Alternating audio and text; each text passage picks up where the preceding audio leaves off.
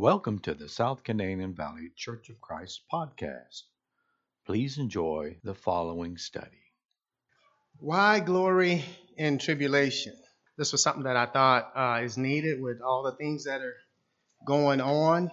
And I was wondering during these difficult times, as believers and especially for non-believers, how do they just keep going forward? What could they turn to for strength? So I think that's what this message is geared toward, glorying in tribulation. And hopefully I provide you with some substance to back up that very bold claim. I looked at the numbers this morning. We have quite a few things going on in our world. This would be Exhibit A. With our COVID-19, there's a huge global impact. We have about 14 million people that are impacted, confirmed cases, 602,000 deaths, and impacting 188 countries. And this is from Johns Hopkins, their research. However, we are taking some measures. There are some remedies in place. There's increased testing. There's vaccines that are being developed. There's social distancing, which you're practicing. There's hygiene, which we're practicing. And there's also, I don't want to mess up my face mask, but there's also each person I suspect has their own one or more masks. So there's a number of steps that we're taking, but mind you, those are man-made remedies. So just kind of keep that in mind, and we're looking at the numbers, and you judge for yourself if it's working.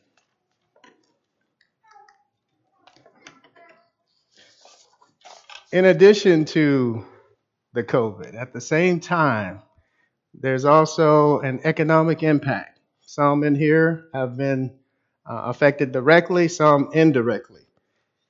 And although the numbers are starting to improve with our economy, there's still roughly about 12 million jobs that are still, if not more, but at least 12 million jobs that are, as far as folks that are don't have employment. And that's since February. But the numbers have been improving. Once again, we do have some man-made remedies. We have our phasing of business openings that's helping. Some folks are going back to work. And also new jobs because of this challenge. It's also creating some new tech, mobile, virtual jobs as well. So that's what's going on with the remedies. You judge for yourself if that's working. Again, man-made remedies. At the same time, we also have global civil unrest, and rightfully so with all the stuff that's going on, in addition to underlying problems. And there's protests everywhere. We see that. And we do see that some of the laws are changing. There's some changes coming about. So some things are positive, some things are negative. Some of the negative things, we have theft, we have crime, we have incarceration.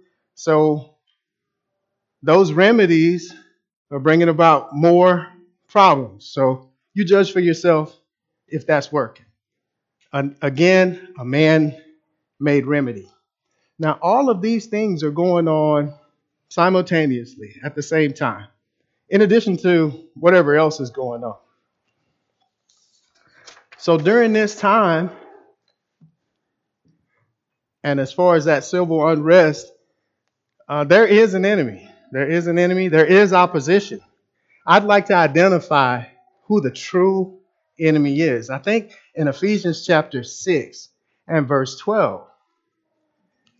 Ephesians 6 and 12.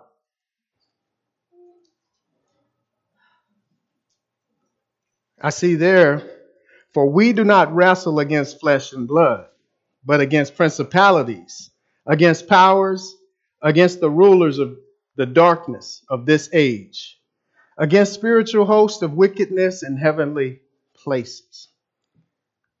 let's not forget who the enemy is. Let's not forget who we are. We are believers. So, with all the things that are going on, I was trying to see, is this the first time that humanity has faced simultaneous crisis at the same time? So that kind of led me to Israel. I'm thinking Israel is a group that kind of went through several things going on at the same time. And that's kind of why I picked the reading, because I wanted you to know how the story ended. I wanted to go to the back of the book to see, is this group worth studying? Were they successful? Did they weather the storm? Did they get through their crisis alone or with help?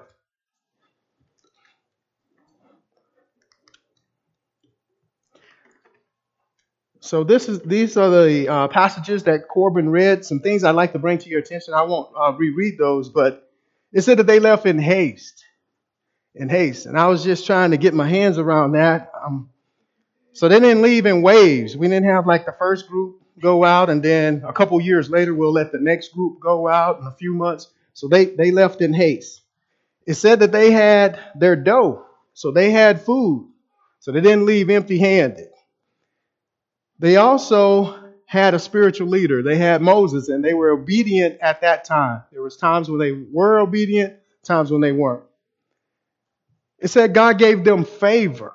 So they were on good terms. They didn't leave on bad terms. A lot of times when partnerships or different affiliations end, it's on bad terms. That's why it ended. But they didn't leave on bad terms.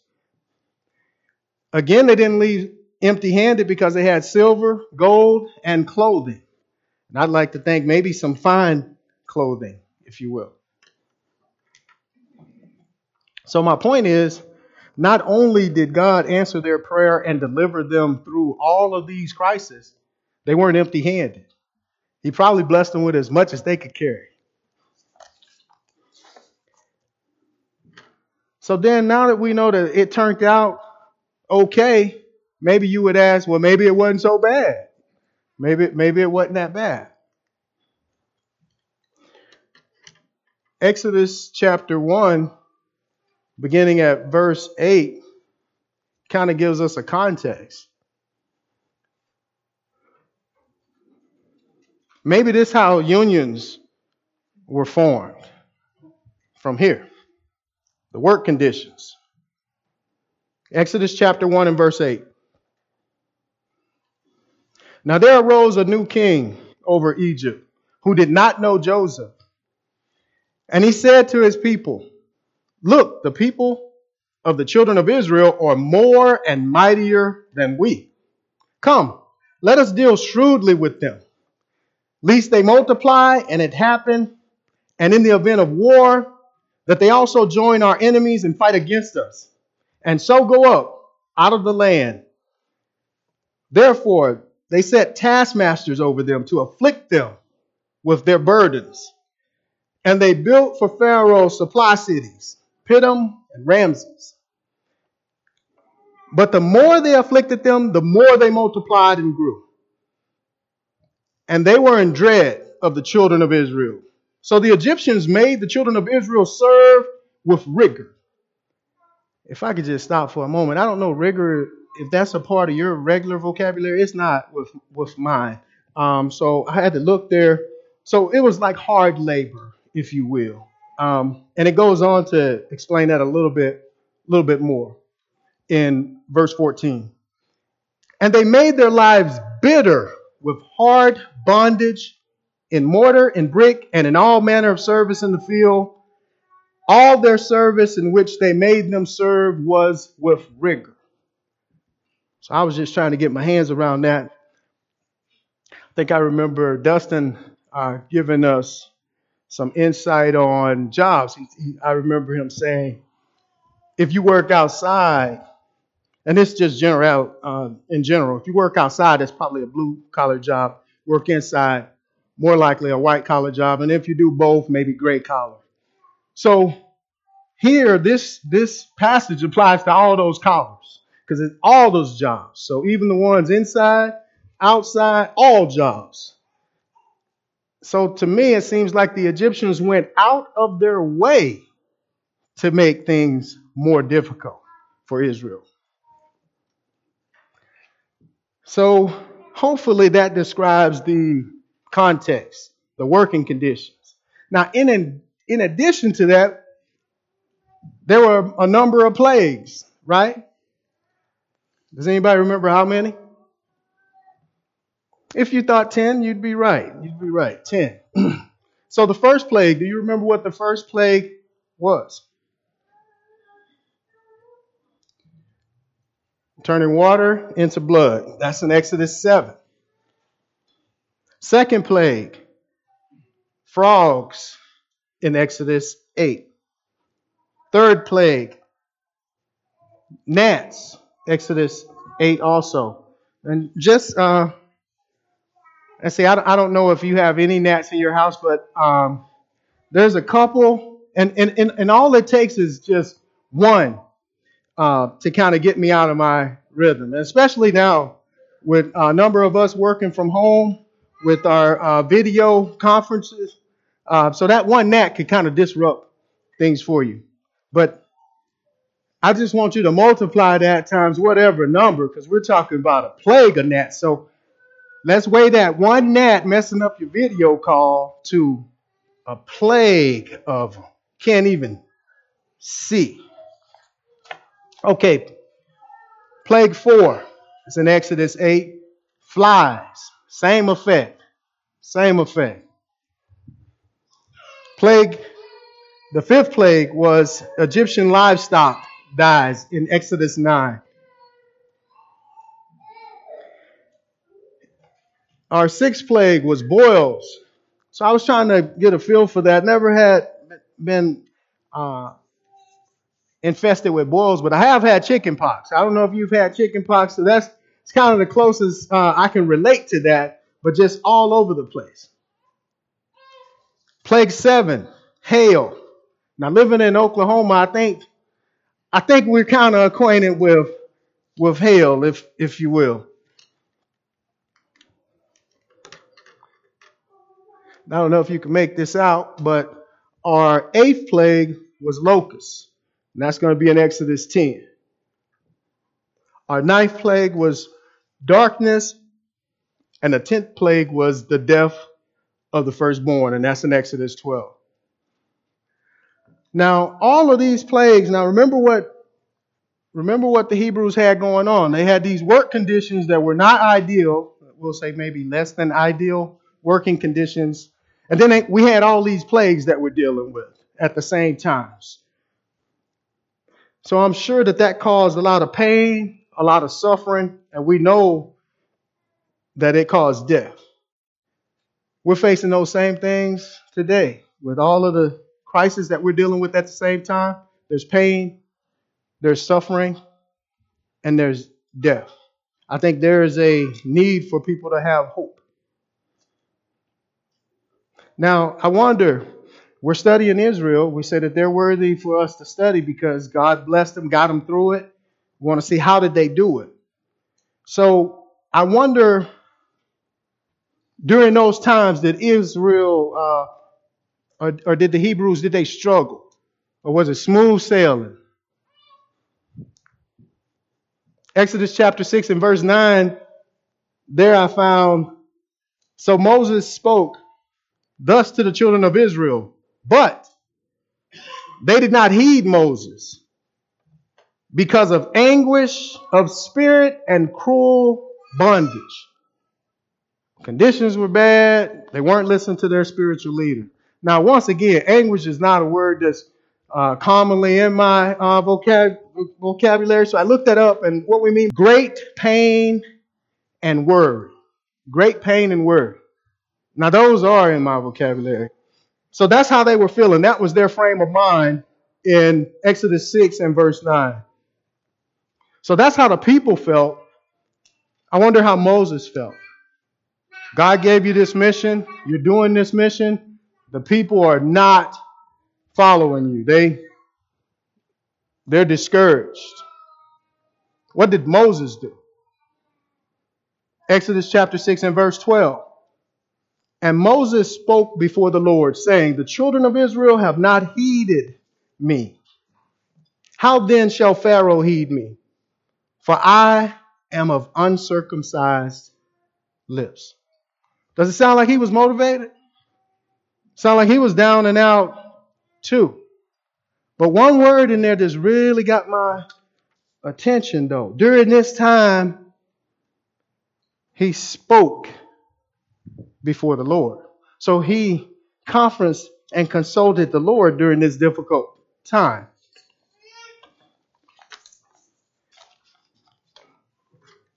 I don't know what else he could have done, but that was wise. Now, we are believers, or the majority of us in here are believers. Now, I would like to think that the Hebrews and the Israel, they are believers as well. And their faith wavers, even though they are believers. So, with that in mind, if you'll just entertain me for a moment, what if you were an unbeliever? If a believer's faith wavers at times, what if you're an unbeliever? Do you even have faith? Can you imagine that anguish now if you're an unbeliever? See, I think that's where we come in. And I really love what it has to say there in Romans chapter 5 and verse 1. And I think that's the heart of our message this morning. Romans chapter 5 and verse 1. Didn't have that for the reading because I didn't want to let the real cat out of the bag. Romans chapter 5 and verse 1. Therefore, having been justified by faith, we have peace with God through our Lord Jesus Christ. If I could just stop right there. That is a very heavy, powerful verse. Let me try to paint a picture for you. See, we have peace with God. Now, I gave you the different things that are going on in our society right now. We have civil unrest. It seems like that's in need of peace. Wouldn't you say? With the health crisis, there's a lot of people that are in agony and worrying. Don't you think that they need peace? There's a lot of folks we know in 1929, I think with the crash, we know how some people, non-believers, deal with the stock market and economy crash. And we know how some people, so they need peace as well, right? So I think peace is the answer to all of those crises and many more. So continuing on in verse 2. Through whom we also have access by faith into the grace in which we stand and rejoice in hope of the glory of God. And not only that, but we also glory in tribulation. If I could just stop there. That was a head scratcher for me right there. Glorying in tribulation. Is the translation right? I mean, that was just kind of going through my mind, but continue reading. Knowing that tribulation produces perseverance. Perseverance, character. And character, hope. And hope does not disappoint because the love of God has been poured out in our hearts by the Holy Spirit, who was given to us. For when we were still without strength, in due time, Christ died for the ungodly. For scarcely for a righteous man will one die. Yet perhaps for a good man, someone would even dare to die. God demonstrates his own love toward us in that while we were sinners, Christ died for us. Again, that's another heavy statement right there. Sometimes when we're on good terms with people and we don't want to do things for them. When we're on good terms with people, they haven't crossed us in any way, and we still don't want to do something for them. Okay, so just kind of keep that in mind and look at what this says. When we were sinners, but it's going to go on to say, and kind of put that in some different terms, when we were God's enemies, when we were against God, He loved us so much that he died for us, and that's who we have peace with. And all of these plagues and all this stuff that's happening, who do you think is orchestrating it? Who do you think is allowing it to take place? Who can remedy it? Same person. That's who we have peace with. Pick it up in verse 9. Romans 5 and 9. Much more then, having now been justified by his blood, we shall be saved from wrath through him. Again, I think that's another reason to have joy, that we're going to be saved from the wrath to come. I think that by itself is worthy of some kind of glory or at least some feeling of peace, just knowing that I don't have to deal with that. Verse 10. For if when we were enemies, we were reconciled to God through the death of his Son, much more, having been reconciled, we shall be saved by his life. And not only that, but we also rejoice in God through our Lord Jesus Christ, through whom we have now received reconciliation.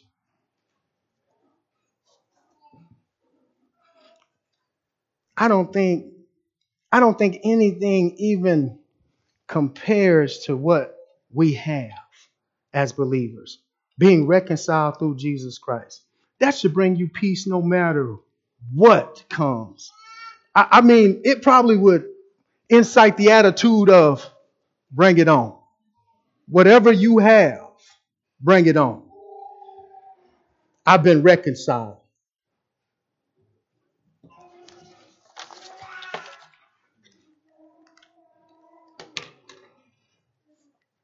During Israel's most difficult time, God was looking out for him in the entire time. He's grooming Moses the whole time, getting him ready, taking him through, I'd like to think, basic training. He's going through basic training. He's going through his advanced training, getting him ready for the job.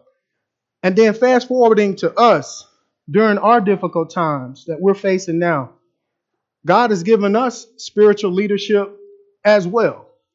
And I see evidence of that in 1 Corinthians chapter 12 and verse 28.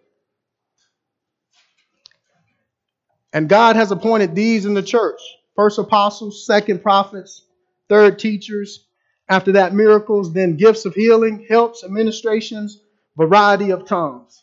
So there's a number, and we have leadership right here in our church. So we're not without the same tools that they had during their difficult time. And we have this written word. It also tells us that we are to be mindful of false teachers out there as well, because there's leadership all over the place. But in Matthew chapter 7 and verse 15, it tells us to beware of the false prophets. And I think we've had some lessons on false prophets before. Some of them know that they're deceiving the congregation, and some don't know it. The ones who don't know it, I see how that could easily happen. Taking scripture out of context, using it in today's what's going on today versus looking at the context in which it was originally meant. So without studying the scriptures, it's easy to mislead. And some know what the scripture says and means and deliberately have some other motives in mind. We know that at times the Hebrews were discouraged at times, but they kind of wavered back and forth. There were times when they were obedient. They had an attitude of obedience.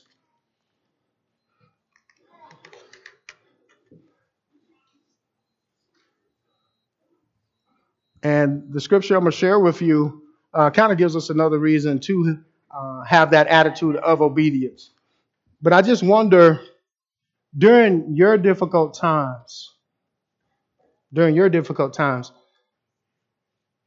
you draw closer to God or do you turn your back?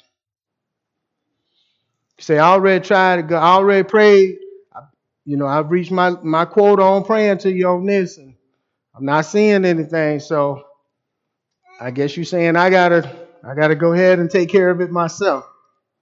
Sometimes that's our attitude. So I think sometimes God makes it where it's beyond any action that you take.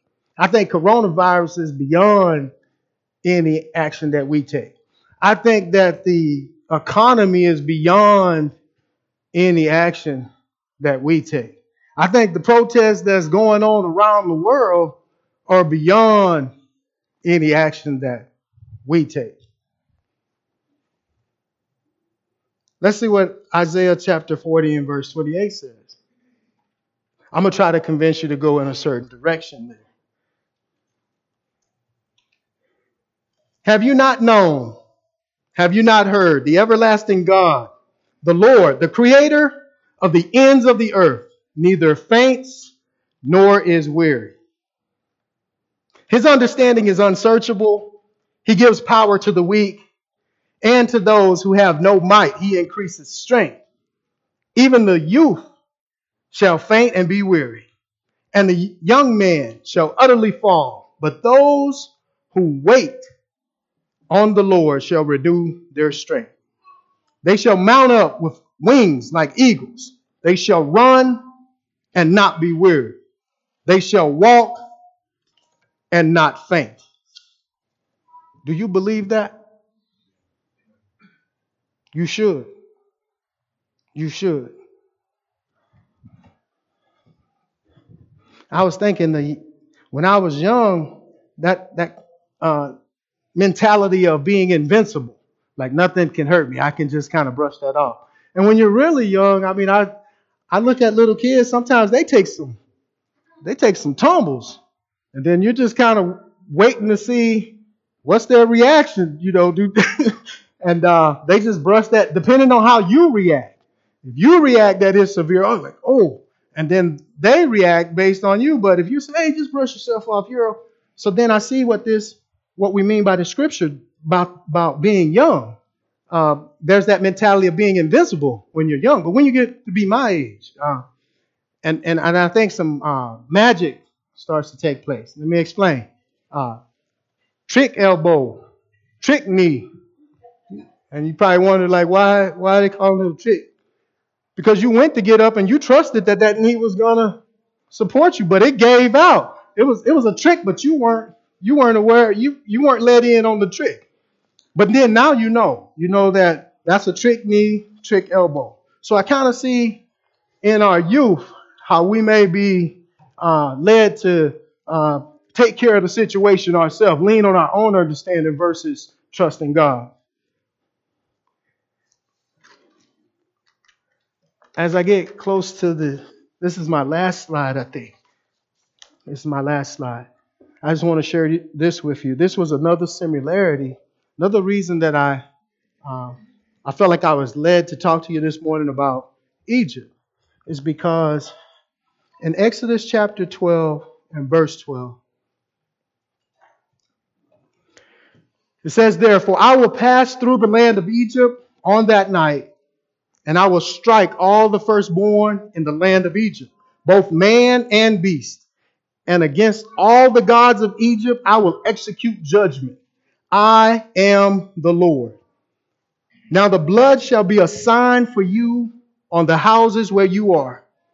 And when I see the blood, I will pass over you, and the plague shall not be on you to destroy you when I strike the land of Egypt. That blood still applies today, but it's not the blood of the Lamb. It's Jesus' blood that's going to cover us and allow us to be spared and saved. But you might be here this morning and you don't have that relationship with Jesus. You've never accepted him as your Lord and Savior. But you're in the right place. You're in the right place if you haven't. And then also, if you have accepted him, but the relationship is estranged, again, you're at the right place. And then also, if you'd like the prayers of the church, you're at the right place. If you fall into one or more of those categories, Will you please come forward, have a seat on the front pew as we stand and sing the song of invitation? Thank you so much for listening to this podcast. For further information about our church, please go to normanchurch.com, normanchurch.com, normanchurch.com.